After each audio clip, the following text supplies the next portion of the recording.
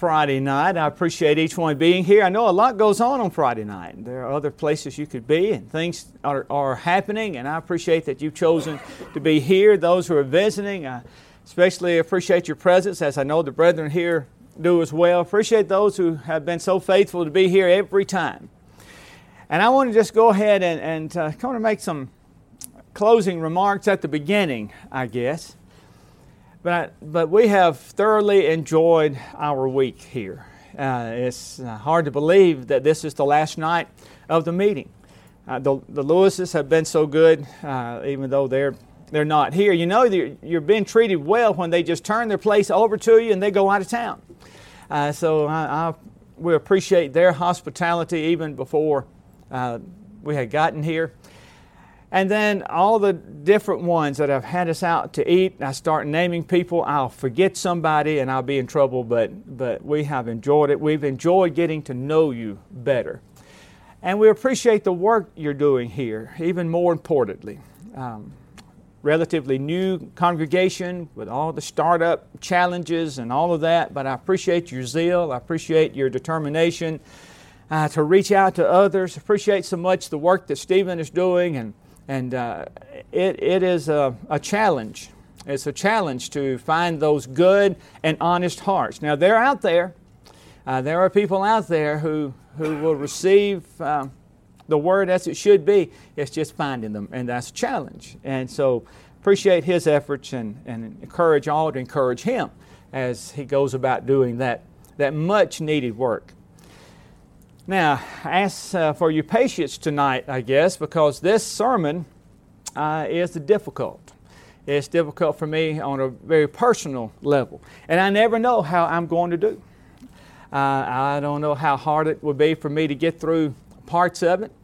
But we're going to talk about a subject that I think is needed to be talked about. Each time I have done this particular sermon, I have been met with a lot of stories. Everybody has their own times that they've had to deal with grief and sorrow. And those are not easy times. And so we want to think about it. I'll have to base it on my own experience, but we all have our own story to tell. But more importantly, we want to see what Scriptures have to say about this very personal time that we unfortunately all go through. And so again, I'm going to be speaking from my own experience. For those who may not know, just kind of a preface here, I had lost my wife of 38 years a few years ago after a very lengthy illness. The only person here I think that ever knew her was Jerry, and I was very blessed. And talking about those times, in fact, somebody told me one time, said, "Ben, you need to write a book." I said, "Well, I don't know. I don't know if I want to relive every detail like that. But I think there are things worth sharing that I think would be helpful to each." And so as I think about this, number one, I can only tell you what I've experienced. And there are many forms of grief, thankfully, I have not had. I cannot imagine, for instance, losing a child. I'm told that's a far different experience than any other, and I think maybe most times are like that. Each one is different than the other. Each has its own circumstance. And I've learned more about grief and sorrow than I ever wanted to know, and yet I still feel very inadequate, in the way of, giving advice, because really there's no correct way to grieve. It's different for everybody. I think there are some incorrect ways to grieve, and we'll talk a little bit about that, but there's really no correct way. You can't say to someone, "Oh, now you ought to be, whatever." Just finish the sentence. Everyone's different. Different circumstances, background, temperament, mindset, your gender, your age, just all manner of things enter in to why different ones grieve differently, and when they move forward with their life at a different pace than somebody else might think they should or shouldn't do.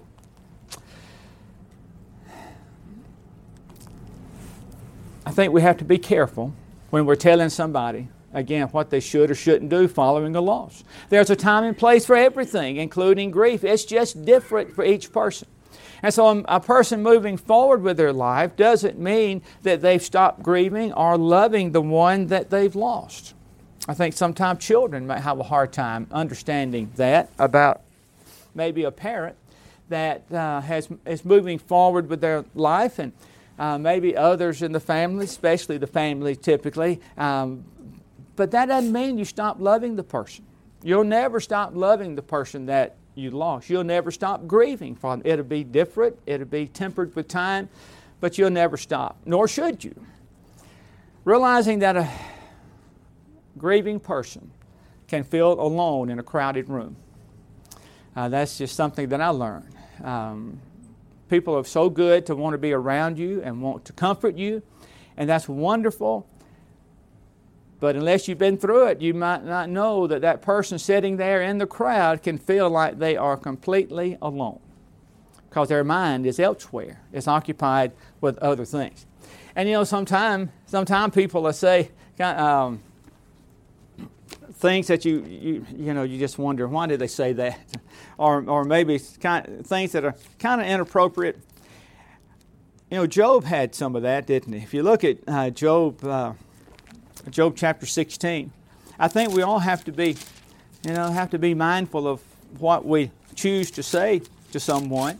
In Job chapter 16, you remember Job's three friends? They've come to him. Oh, they're going to come and they're going to comfort him. He's been through terrible things. Lost all of his children, all of his servants and possessions and livestock, all of that. But notice what Job says. Then Job answered and said, I have heard many such things. Miserable comforters are you all. Say, y'all are some sorry comforters. Shall words of wind have an end, or what provokes you that you answer? I also could speak as you do. If your soul were in my soul's place, I could heap up words against you and shake my head at you. And so a time of grief and loss is not a time for rebuke and a time for blame. Sometimes just a simple, I'm so sorry. It's just all that's needed to be said. But when we start looking at Scripture, you just can't get any better than looking at Jesus. And I think about all the things that Jesus has been called in Scripture, good things, lofty things. But I think about this one, man of sorrows. Man of sorrows. Never think that our Lord doesn't understand grief, because He does. And so in Isaiah chapter 53 and in verse 3, He is despised and rejected by men, a man of sorrows and acquainted with grief. And we hid, as it were, our faces from Him. He was despised, and we did not esteem Him. Surely He has borne our griefs and carried our sorrows. Yet we esteemed Him stricken, smitten by God, and afflicted. But He was wounded for our transgressions. He was bruised for our iniquities. The chastisement for our peace was upon Him, and by His stripes we are healed. See what it says about Jesus? A man of sorrows. We have a song, don't we? Man of sorrow. What a name, I think it says. And so he's acquainted with grief.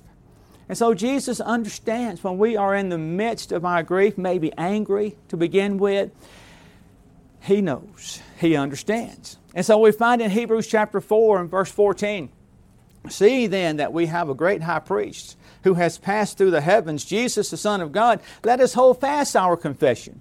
For we do not have a high priest who cannot sympathize with our weaknesses, but was in all points tempted as we are, yet without sin. Let us therefore come boldly to the throne of grace, that we may obtain mercy and find grace to help in time of need.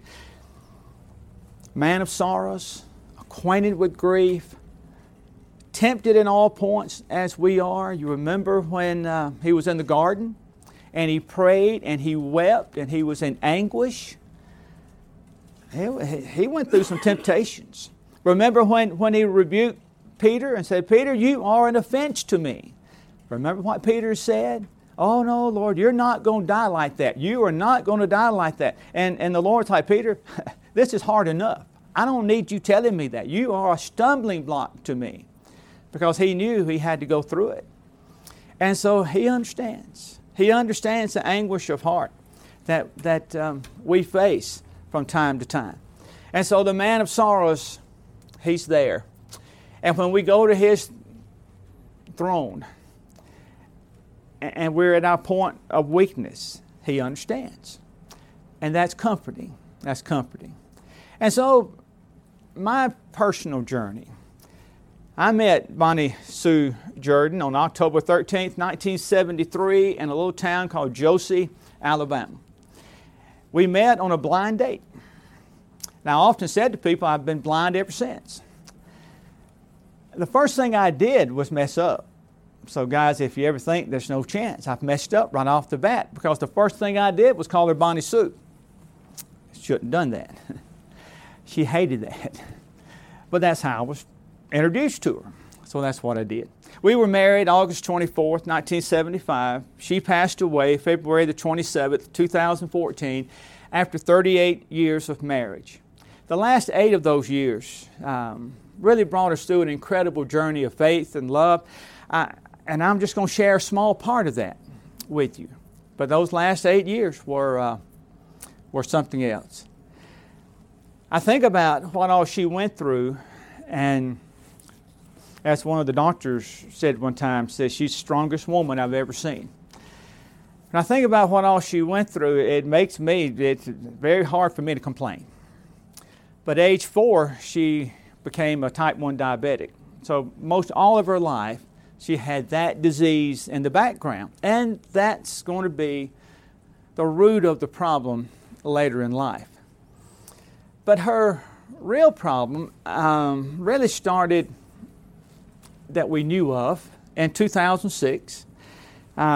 She went into the hospital and thought she had pneumonia. They given her all these antibiotics and IVs, and she started swelling up and discovered that her kidneys were not functioning as they should. And so we start working on that. And then she's sitting on the back steps one day and she says, I just can't see well. Things just look dark. Find out that both her optic nerves are swollen and she's going blind if they don't do something. And so, ironically, on the way for me to have a tumor removed from my stomach that turned out to be cancer, we have to stop and have an MRI, go to a neuro-ophthalmologist for her problem. And so they start her on diuretics, trying to get the pressure was too high in her cranium. Intracranial pressure was too high. So they try to deal with that. Well, she couldn't tolerate the medicine, so they put a VP shunt in. I don't know if you're familiar with those, but they literally put a drain in. They put a shunt that has a valve in it, and it drains off that extra pressure. Well, then that was too much. They drained too much off, and her brain literally sank down in her head, and that stretched the nerves of her eyes, and then she had to wear an eye patch for over a year until they eventually did surgery on that. But the second shunt they put in, she got a staph infection. So they had to go in and take that one out, put another one in, but then the staph infection was so bad and they gave her so many antibiotics that it ruined her weak kidneys, and she went on dialysis. And so she was on kidney dialysis for almost 6 years. Well, there's more ups and downs than I would try to recount. But in October of 2007, she had a seizure and a stroke. And she was in a coma 3 different times, ventilator 3 different times. Finally got her kidney, got a new kidney, and we were thankful for that. But the virus that took her life, she got from her new kidney. And so you don't know the ups and downs of life. She had CMV virus, it's called. You and I could get that, and we might get a cold. But if you're on anti-rejection medication because you had a transplant, you can't tolerate that very well. And first time she had it, she was in a coma about 3 weeks and on a ventilator. UAB said it was the second highest count they'd ever seen for that virus. But they got her through it, put her back on the medicine for that virus, but then it came back the 1st of 2014. And when it came back, it just was with a vengeance, and they could not slow it down. And she passed away after that occurrence.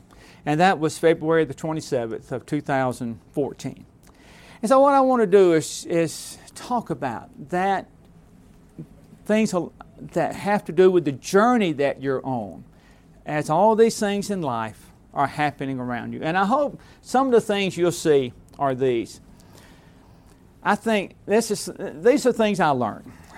Keys to dealing with grief and loss. My keys, anyway. Help me. How you deal with grief and loss depends on your level of trust in God. Do you trust Him? That's what our theme this week has been. Do you trust Him? I don't know why this happened. Do you trust God? Depends on that level of trust you have in God. Trust depends on how well you know God. I think the better you know God, the more you trust Him. And how well you know God depends on how much you love Him. Now, if you love somebody, you really get to know them. And when you really get to know them, hopefully you've really gotten to trust them. And I think that is the combination of things that helped me through some very difficult times along that 8-year journey. You know, God doesn't leave Himself without witness, we might say. And I think prayer and Scripture leads to affirmation of God's love in our lives and His involvement in the course of our life. I think that's something missing a lot of time with Christians. They don't see God involved in their life. But He is, if we'll just take the time to notice and include Him in our life. And we do that by praying to Him and taking our problems and our cares and our sorrows to Him. And then noticing what He does in our life and giving Him the honor and glory for that. And so when you think about trust eliminates bitterness. The sense of God, you've done me wrong. Oh, I trust God. He doesn't do you wrong. I might not understand it all, but I sure trust Him. Love creates the bond that enables that trust. And then our loving God grows deeper as we come to truly know Him through prayer and Scripture, and again, seeing His involvement in our life. And so the Scriptures can really help us put tragedy into perspective and then trust in God's timing and when His answer is no. That takes trust. And that's what I found in my life and in my journey. Loving Him with all of our heart, soul, strength, mind, get you through those dark days. Prayer enables you to see God in your life as you look for His answers. The Scriptures will comfort you like nothing else. I thought about this story and thinking about this. I remember a time in Scripture that David was angry with God. Now here David is, he's a man after God's own heart. And I know he had a deep level of trust in God, and he loved God. But you know, we go through times that things happen and our initial reaction may be anger. David's was. Remember the time in 2 Samuel chapter 6, David is excited. He is going to bring the ark of God to Jerusalem. And he has like 30,000 of his mighty men. All the best of the best were there. And the people and the priests and everybody, they're just rejoicing. They think they're doing the right thing. They take the Ark of the Covenant, they put it on a brand new cart. But it says when they came to Nathan's threshing floor, Uzzah put out his hand to the Ark of God and took hold of it, for the oxen stumbled. Then the anger of the Lord was aroused against Uzzah, and God struck him there for his error. And he died there by the ark of God, and David became angry because of the Lord's outbreak against Uzzah. And he called the name of the place Perez Uzzah to this day. He was angry, but he was afraid too. He didn't know what to do next. He was sort of afraid of God, maybe for the first time. But you know, he got over his anger when the Scriptures taught him better. And that's what Scriptures can do for us. In 1 Chronicles, and chapter 15, David he's finally kind of figured this out. Why did God strike down Uzzah when here we are just trying to bring the ark back, and we've gone through all this really pomp and circumstance and all of that? And finally he calls the priest in. And he said to them, you are the heads of the fathers' houses of the Levites. Sanctify yourself, you and your brethren, that you may bring up the ark of the Lord God of Israel to the place I have prepared for it. For because you did not do it the first time, the Lord our God broke out against us because we did not consult Him about the proper order. Now they made the mistake. You know, a lot of times our problems are self-inflicted. Not every time, but often. But I appreciated that David come to have some perspective of this when he considered the Scripture. And I think that helps us, in a different circumstance than David was in, but still when we don't understand initially, and maybe we're angry, the Lord's Word can help us through that. He regained his perspective because he trusted the God that he loved and knew so well. I tell you, in prayer, I cannot overstate what prayer meant to me and to others that I know on their journey. Jesus prayed when sorrowful about life's circumstances. Remember when he was in the garden? Mentioned this a minute ago. In Matthew 26 and verse 37, he knew exactly what was about to happen. I can't imagine knowing what they're going to do to you. And he did it anyway. But that didn't mean it was easy. He took with him Peter and the two sons of Zebedee, and he began to be sorrowful and deeply distressed. Then he said to them, my soul is exceedingly sorrowful, even to death. Now this is Jesus talking. He is experiencing real human dread and anticipation of what is about to happen. My soul is exceedingly sorrowful, even to death. Stay here and watch with me. He went a little further, fell on his face, and prayed, saying, O my Father, if it is possible, let this cup pass from me. Nevertheless, not as I will, but as you will. He took his disciples with him. I think that's important, another important point to make.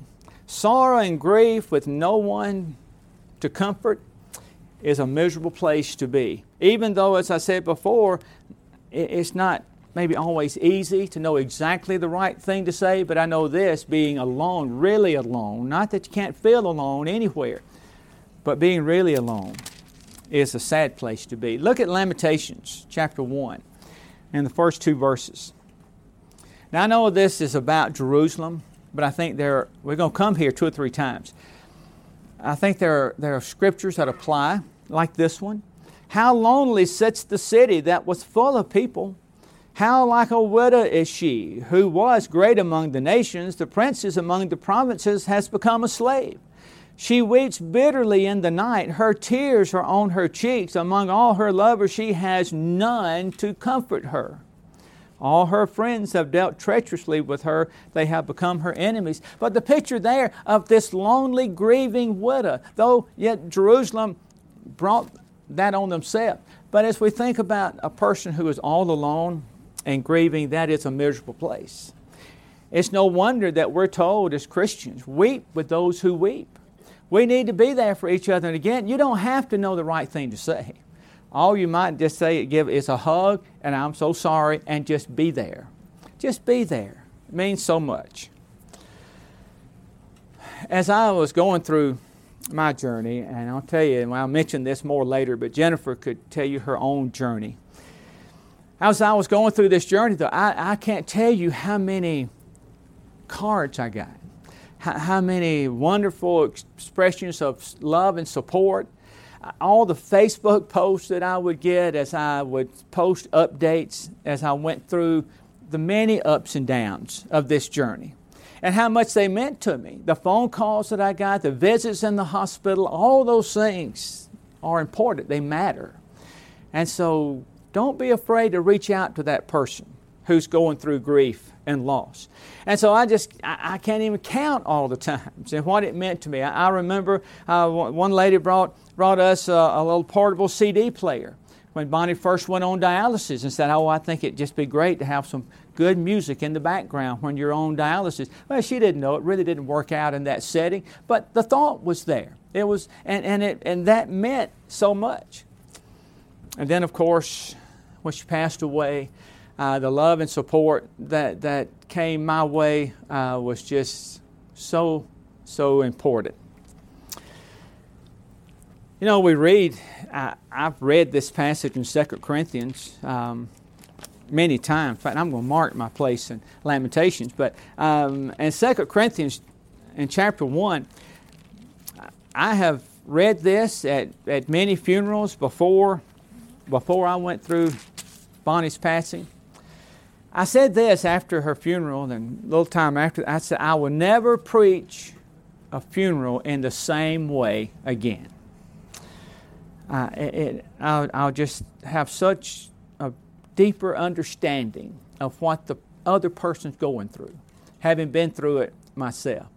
And then as I would read a passage like this that I've read many times and at many funerals, it just meant more to me this time. In 2 Corinthians 1, in verse 3, Blessed be the God and Father of our Lord Jesus Christ, the Father of mercies and God of all comfort, who comforts us in all our tribulation. But notice this next sentence, that we may be able to comfort those who are in any trouble with the comfort with which we ourselves are comforted of God, or by God. For as the sufferings of Christ abound in us, so our consolation also abounds through Christ. And to me, he said, pass it on. God has comforted you, now you go and you comfort other people. So important. And so I believe God uses His Word, He uses the Holy Spirit, He uses prayer, He uses people to comfort our hearts. But I know this for me, prayer and God's Word, that was my constant source of comfort, of strength, of peace. And the verse that I quoted most often, over and over, was Philippians chapter 4, verse 6 and 7. That in my mind, that was my go-to passage. And it meant so much to me. One day on our way, really on a routine checkup, Bonnie had to go periodically to have that shunt checked in her head because it's already messed her up one time. And they were really keeping a close eye on it. So we were on our way to Birmingham. We lived 3 hours away in South Alabama, coming up to UAB, going to see her neurosurgeon. Well, on the way up there, we are... I think we've gotten to Montgomery. Well, I had to pull over because she'd gotten very nauseated, and that wasn't entirely unusual. I pulled over, but I also knew check her blood sugar. I did. And her meter just said high. Now, if you know anything about those, they register up to 600. So it was over 600. Didn't know how much. She had an insulin pump, so I put in 10 units. Usually 10 units will bring blood sugar down about 500 points. Take just a little time, but it usually does. So I did that. Well, about an hour later, stopped again. We'll check on things. Checked it again. High. Still high. I gave her almost 10 more units, which made me nervous because I didn't want it to all kick in at one time. Then I'd have an even worse problem. But then she started talking to the children who were not in the car. So I knew I was in trouble. So I called ahead to UAB. We were on her. She had a lot of doctors up there. Called ahead. They said take her to the emergency room. So we go to the emergency room. By that time she can't walk. So I get her inside the emergency room, and as soon as they checked her blood pressure, it was 260 or 290 over 190 something. I don't remember the exact numbers now. They took her straight back, of course, to her room. While I was in there, they had asked me, now watch her, because she was grabbing wires, and I said, just watch her, try to keep her hands from pulling something loose. They were trying to get her blood pressure down. She had a seizure. And I'd never seen somebody, well, I'd never seen her. I'd seen one person. I'd never seen her She never had a seizure. Well, that scared me to death, So, thankfully, in God's providence, we were at UAB. We were in the emergency room when she had the seizure. So I hollered down the hall, and about 10 nurses and 3 different doctors come in. So I just take me a chair and I sit down over to the side. One of the nurses came by and said, "You all right?"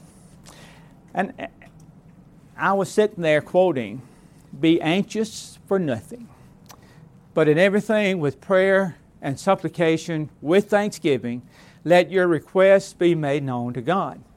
And the peace of God that passes all understanding will guard your hearts and minds in Christ Jesus." And I honestly could say I was okay. I was all right. I felt that peace that passes understanding. And so I think about passages like Psalm 19, verse 8, "The precepts of the Lord are right, rejoicing the heart. The commandment of the Lord is pure, enlightening the eyes." His word is so important in circumstances like that. I had an update, and I forgot to bring it with me, but I would often send updates out, and generally at the end of those updates, I would put a verse that just, for me, spoke to what was happening, and that psalm is one of them that I would put on there. And it was on that trip that she had a stroke and was on the ventilator for about 3 weeks, and thankfully had no paralysis, but her temperament was completely changed. I used to tell her she had short person's complex because she wouldn't let anybody run over her. Just because she's little, don't you try to run over her. It just leveled out that feistiness after that stroke. Well, I had friends with all these ups and downs who really thought I was just in denial. I kept saying, "She's going to be all right. She'll be okay." And they really thought I just need to be prepared to let her go. During one of those stays, it might have been that stay, very prolonged stay at UAB, I had a family member to come by to see her. He was one of the leading doctors at UAB, retired recently. And I had never been through a stroke and a seizure and all of that with her. I've been through a lot of other things, but not that. I didn't know what to expect, so I was just asking him, "What do you think's going to happen?" He looked at me, he said, "She's going to die." I thought, well, you've got a wonderful bedside manner. Well, he was right, but it was 6 years later. It wasn't right then. The Lord gave us a lot more time. And I really didn't feel that at that time she was going to lose that battle. I felt comforted. But I tell you, medically speaking, it didn't look good. There was a lot of reasons to think we're not going to make it home this time. This is a very sobering picture to me. That's my 2 boys there with me.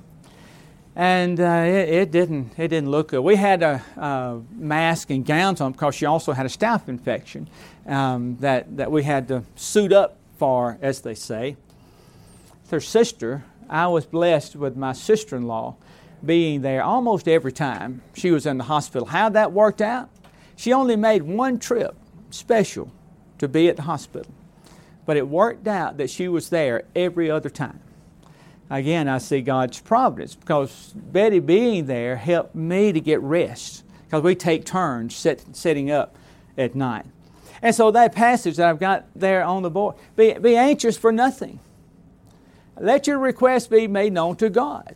That God that we go through Jesus, who is a man of sorrows and understands that peace that passes all understanding will guard your hearts and minds in Christ Jesus.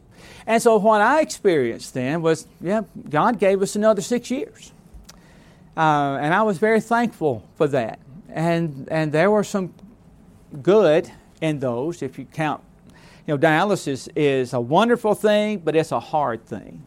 And there was almost 6 years of that. Transplant lasted 1 year. And it was not the solution we were hoping for, but it was great that she didn't have to be on dialysis for a year. You know, when we pray, I think one thing we need to understand, as in this case, I believe God gave us more time. He didn't have to, and people didn't think we'd have more time, but we did. That prayer changes things.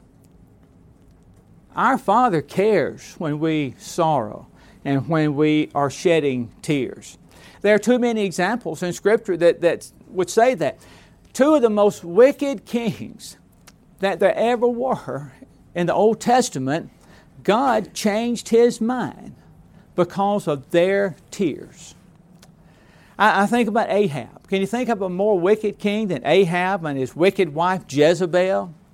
And finally, God is pronouncing His judgment on Ahab, and Elijah is the one delivering the message. And it says, in fact, let's just turn to 1 Kings 21. Here, of all people, that God would decide, look how He has humbled Himself, and look at His remorse. And 1 Kings chapter 21, verse 25, but there was no one like Ahab who sold himself to do wickedness in the sight of the Lord, because Jezebel his wife stirred him up, and he behaved very abominably in following idols, according to all that the Amorites had done whom the Lord had cast out before the children of Israel. So it was, when Ahab heard those words, that he tore his clothes, he put sackcloth on his body, he fasted, he lay in sackcloth, and went about mourning. And the word of the Lord came to Elijah the Tishbite, saying, see how Ahab has humbled himself before me? Because he has humbled himself before me, I will not bring the calamity in his days. In the days of his son, I will bring the calamity on his house. And that to me is a wonderful story of hope. If Ahab can receive God's mercy, surely his people can.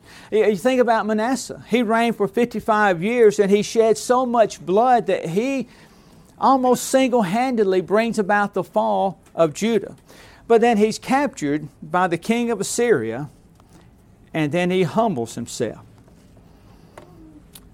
And in 2 Chronicles 33 and verse 13, he prayed to him, and he received his entreaty, heard his supplication, and brought him back to Jerusalem and to his kingdom. Then Manasseh knew that the Lord was God. Okay, prayer changes things. Don't give up praying for that one that may be going through those terrible times like so many have experienced.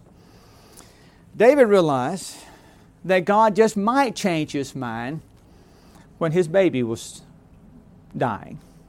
Remember the story that David, of course, committed adultery with Bathsheba. A baby is born.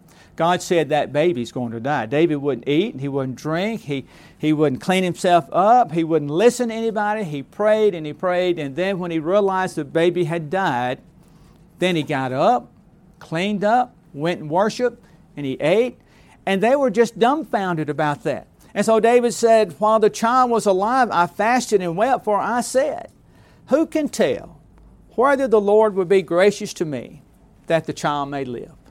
He could. He didn't in this instance. Sometimes God says no. But David understood He could have. Why do we pray? If God doesn't change His plans for us, why do we pray? There were many times that God brought Bonnie through some seemingly unsurmountable health crisis. Her doctors were often surprised. I remember the time when she was in such a coma and had a stroke, and they didn't know what was going on until she woke up, if she woke up. And I told her neurologist, I said, she squeezed my hand today. He said, are you sure? I said, yeah. I asked her something 2 or 3 times. She squeezed my hand. And he was just surprised. He was glad, but he was just so surprised. God hears. God cares. You know, on a Wednesday night, it's February the 26th, 2014. Never will forget that date. I left the Andalusia Hospital very late. On this occasion, we didn't know this was going to happen. Bonnie had gone to the hospital about 3 or 4 days earlier with pneumonia. They got that cleared right up and looked good. Came home on a Friday. By Sunday morning, she was back in the hospital. Her lungs were awful, terrible. It was during that stay would be her last day. And I left the Andalusia Hospital late that night on a Wednesday night. She was in the ICU. And I can remember so well walking into my house. And we had it was a bigger house than what we needed then. The kids were all gone. But I remember walking in thinking, this is the way it's going to be. I really had that feeling that this time she was not coming home. That we've been trying for 3 days to get her moved to UAB. Didn't have a room. Couldn't get her there. I left that night. You have a lot of things that you can look back on and you can wish you'd done this or that. My thought, I wish I hadn't left. I didn't know that was the last night. And when I left, and when I got home, that was my thought. But I prayed. I prayed and I asked the Lord that I'd be wrong in how I felt. But if I wasn't wrong, that He'd hold me up and prepare me if the answer was no.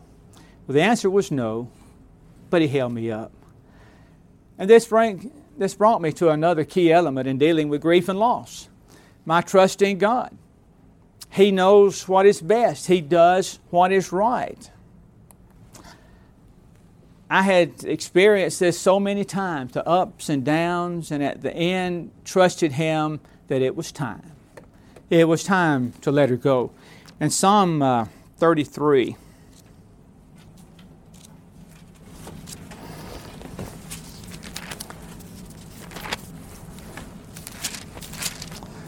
I can find it. Psalm 33, in verse 20.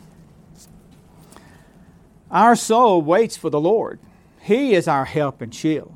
For our heart shall rejoice in Him because we have trusted in His holy name. Let your mercy, O Lord, be upon us, just as we hope in you. See, we trust God. And what I believe is that God spared her from even more suffering that was to come had she lived longer. Isaiah chapter 57. Isaiah 57. I came across this verse just a few weeks ago, and I thought about it in relation to what we're talking about. The righteous perishes. Isaiah 57 verse 1. The righteous perishes, and no man takes it to heart. Merciful men are taken away, while no one considers that the righteous is taken away from evil. He shall enter into peace. They shall rest in their beds, each one walking in his uprightness. Say, I knew things were coming up in the progression of the diabetes. Her stomach was already just barely working with neuropathy that is set in. I knew a feeding tube was coming. I knew all the complications that come with a transplant, with diabetes. She had gone through more than anybody thought she ever could, and it was just time.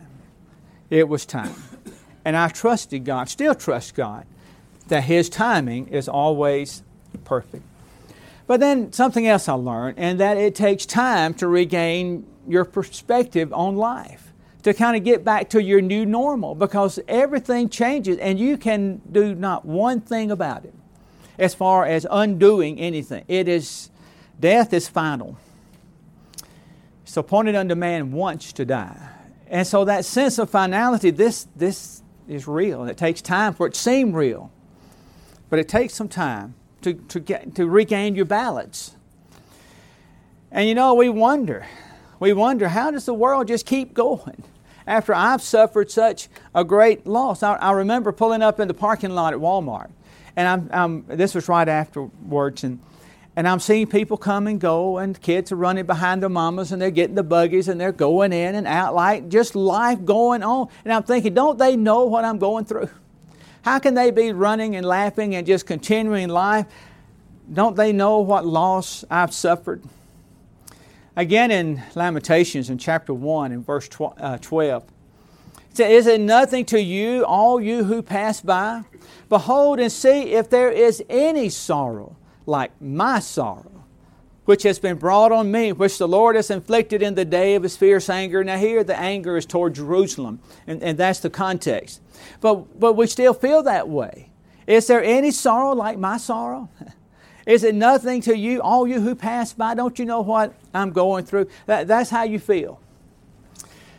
There's a song, and I hope I can read through it. There's a song that a very dear friend of mine sent to me. It's called When I'm Gone by Joey and Rory. And Joey has since passed away of cancer. And Ken Chapman sent it to me. I listened to it one time.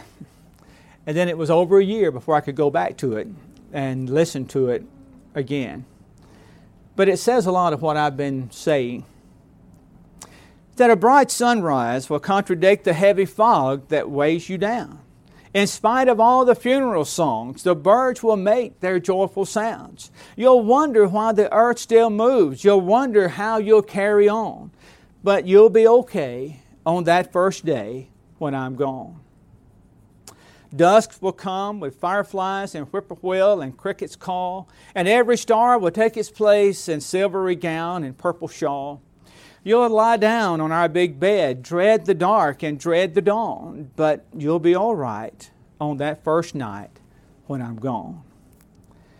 You will reach out for me in vain. You'll be whispering my name as if sorrow were your friend in this world so alien. But life will call with daffodils and morning glorious blue skies. You'll think of me, some memory, and softly smile to your surprise. And even though you love me still, you will know where you belong. Just give it time. We'll both be fine when I'm gone. You realize, as you gaining this new perspective, that grief and sorrow, that's part of life.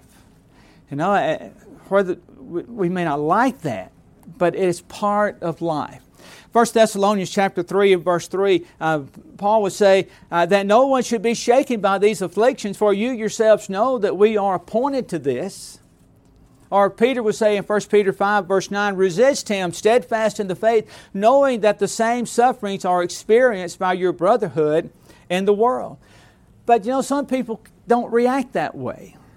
They become very bitter, as if any loss is an injustice, an unfair treatment to them. I think about a lady used to worship with me years ago, and any time something happened, any setback in life, it was one of her list. She never moved past anything she perceived as some loss in her life. And so any new loss wasn't just an isolated event, it was part of her list. And so when she did have really serious tragedy, like when her mother and stepfather were killed in an auto accident, it just shook her to her core because it wasn't fair. It wasn't right. It wasn't just. How could God do that to her? And it goes back to trusting Him. And that this is part of life. And unfair and unjust things happen. But it depends, again, do you love Him? Do you know Him? Do you trust Him? Jennifer shared a thought with me that's helped me a lot. She said, don't make grief your idol. And that has meant a lot to me because I see it in people's lives. A friend of mine named Randy had a goal. His goal was to graduate high school. And you might think, well, that's not, that's good, but that's not a very lofty goal. We talk college, That wasn't the context of his goal. His, though, was to live to graduate high school. Randy was born with several birth defects. Very difficult to see from the outside, but inside had organs that were in the wrong place and things like that. He just wanted to finish high school. That was his goal. He died the summer after we graduated high school. About 25 years later, I happened to be at his parents' home. His car that I remembered him driving in high school was sitting under the shed out in the backyard. His room was exactly like he walked out of it. they could not move past losing him.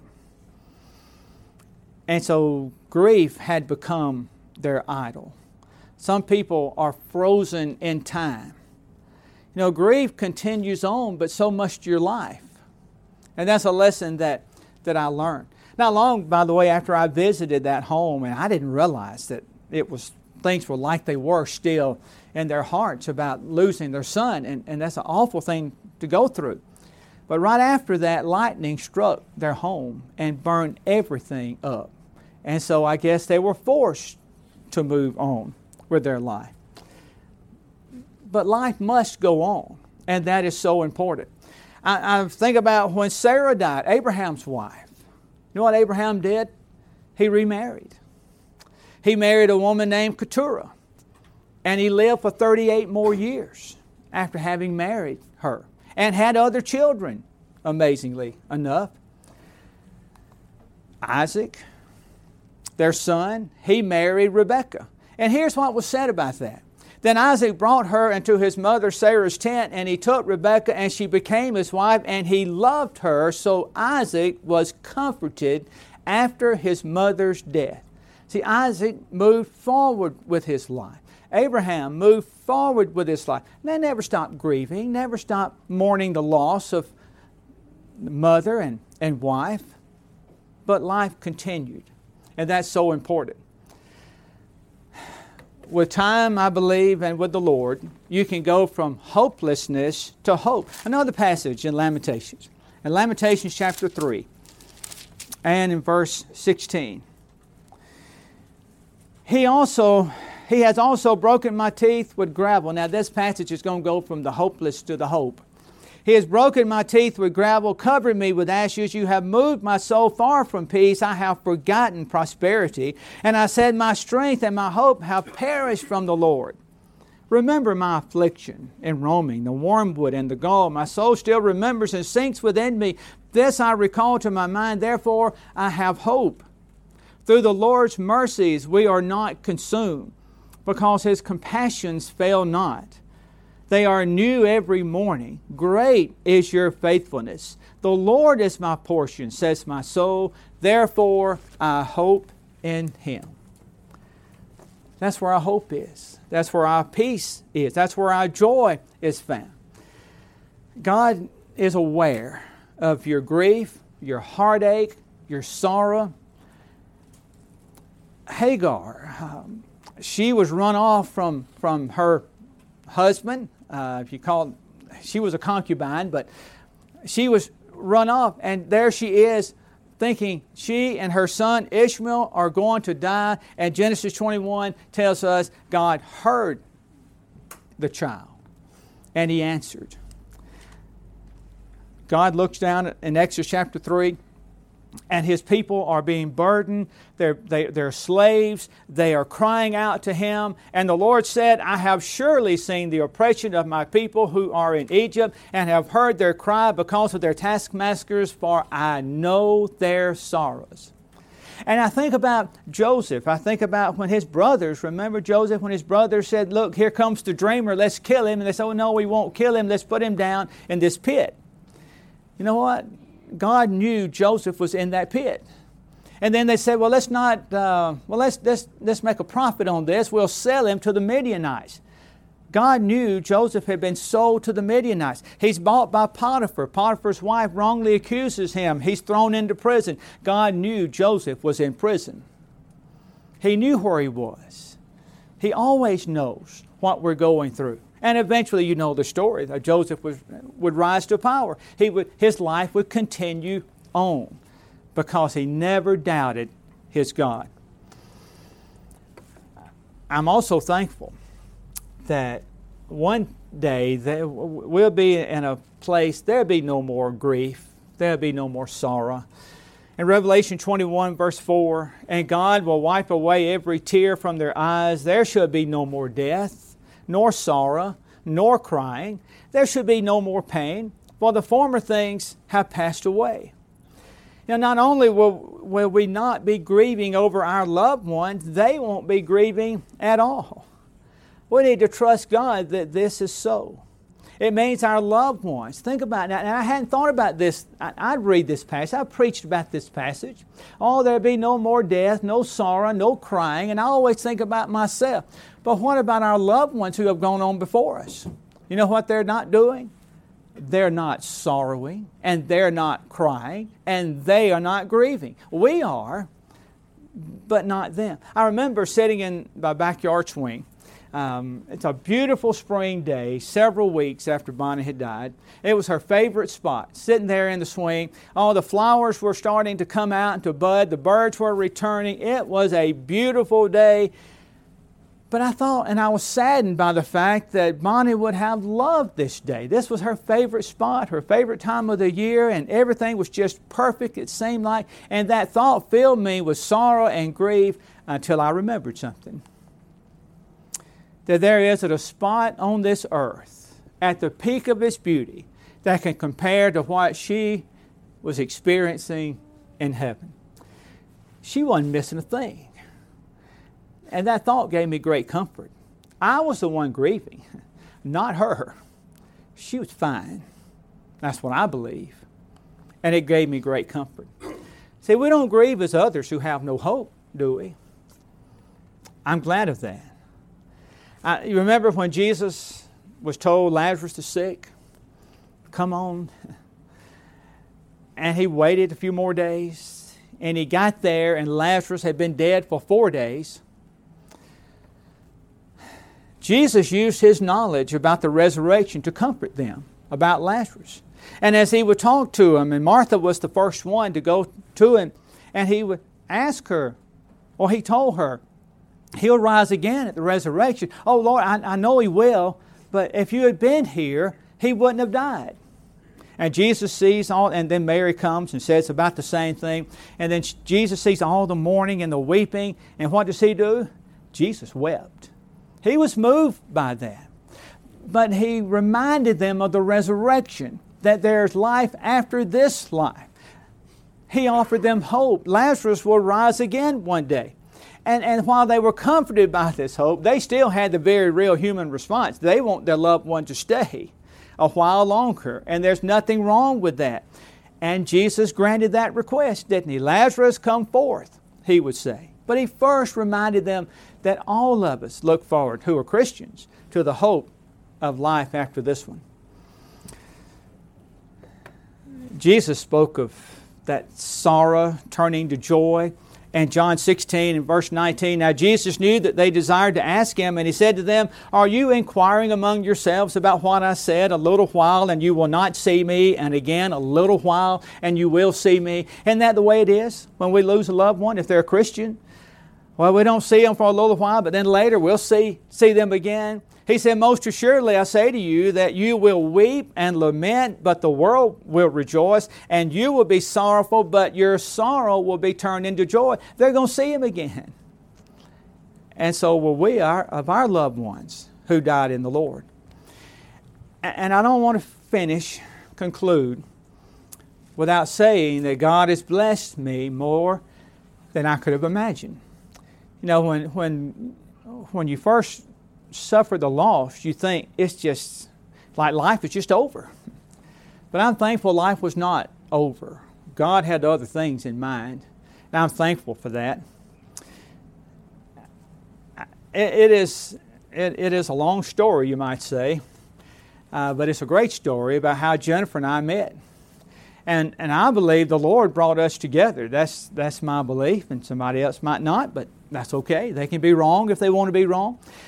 But I believe the Lord brought us together. And I don't believe He picked just somebody for me to continue my life with. He picked the perfect somebody. And in so many different ways. Jennifer has gone through her own years of struggle with her first husband. 16 years to be exact. Married for 22. And so for a lot of that time, there was that constant up and down battle with not good health, but not as bad as it often was, just kind of back and forth. And so the Lord brought me somebody who understood what I had been through. He brought me somebody who would be the perfect one by my side as I continued my work. And I don't stop my work. The Lord wanted me to continue what I was doing in the kingdom. 9 months to the day that Bonnie died, our first grandbaby came. And it was sad that she didn't get to see it, but what a blessing it was 9 months later that here comes this first grandchild. Then I inherited a family, might say. I now have another son, another daughter. Jennifer has 2 more sons. Her oldest got married, and that's my new daughter-in-law, as we had prayer before her wedding ceremony. And now we have this little 5-month-old, second grandbaby, that I think is going to be more than a handful. But anyway, what a blessing. My oldest son is engaged now to this young lady to be married in February. And of all dates, February the 29th. He says that's one present every 4 years. And I said, good luck with that. But I say all of that to point out life goes on if you let it. If you let it. The Lord will continue to be with you and watch over you. You never stop grieving. You never stop feeling that sense of loss. But you move forward. And so I think dealing with grief and sorrow, again, for me, the key depends on how much you trust God. How can you stay angry with God? You know, you might have an initial time of anger, but how can you stay angry with God when you know He always does what's best?